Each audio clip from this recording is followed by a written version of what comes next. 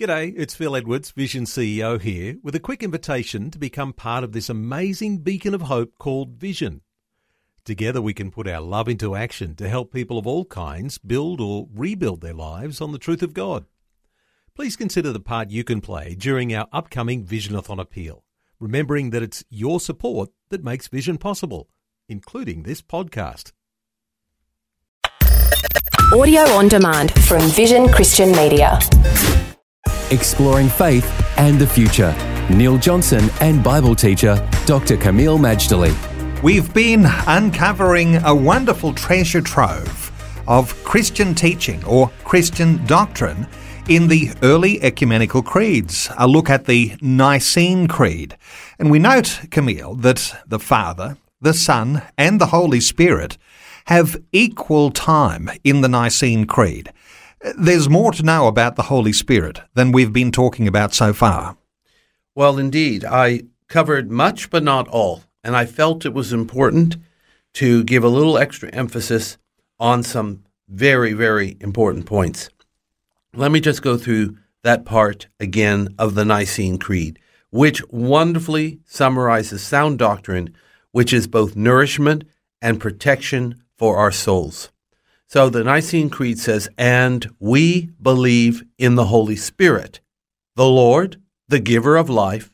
He proceeds from the Father and the Son, and with the Father and the Son is worshipped and glorified. He spoke through the prophets." So what I want to emphasize, it says, He proceeds from the Father and the Son. Remember, that was the contentious Filioque clause, where the Western Church, namely the Church of Rome, believes that the Holy Spirit proceeds from the Father and the Son, but the Eastern Orthodox Church, Constantinople, they did not. I tend to say, yes, he did, because Jesus talks about sending the Spirit. Not only does he proceed from the Father and the Son, it says, and with the Father and the Son, the Holy Spirit is worshipped and glorified. What do we make of that phrase? Well, very simple.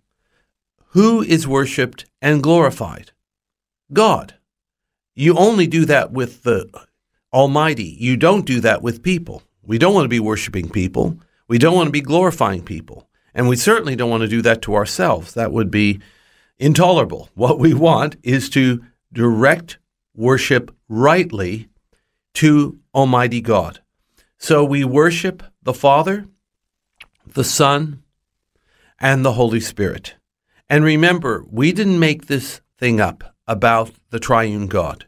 Jesus, after he rose from the dead, if ever he showed his credibility, it was with that resurrection.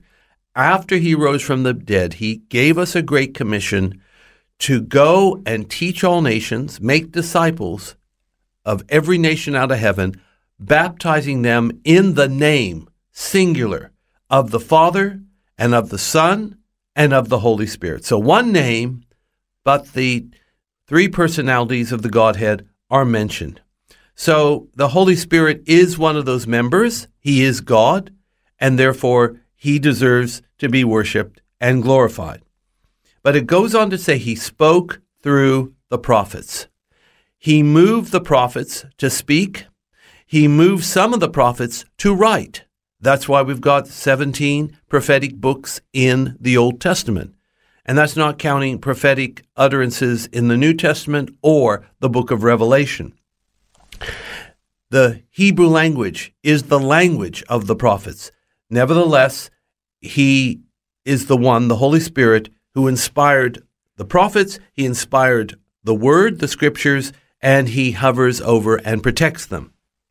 Is it fair enough to say, Kameel, that the prominence of the Holy Spirit increases after Jesus promises to give the gift of the Comforter? And the Holy Spirit, even in John chapter 20, where Jesus breathes on the disciples, they receive the Holy Spirit, that his prominence increases beyond Jesus' walk, beyond his resurrection, beyond his ascension. Well, not only does the prominence of the Holy Spirit increase after the crucifixion and resurrection, but the prominence of Jesus does too. The very reason the Holy Spirit came was to glorify Christ, point people to Christ, graft them into Christ, to make them open and receptive of the gospel, and to live a God-honoring life. Faith and the Future with Neil Johnson and Dr. Kameel Majdali from Teach All Nations. For more from Dr. Majdali, including books and DVDs on prophecy, Bible commentaries, plus today's and other episodes of Faith and the Future, go to vision.org.au. Thanks for taking time to listen to this audio on demand from Vision Christian Media. To find out more about us, go to vision.org.au.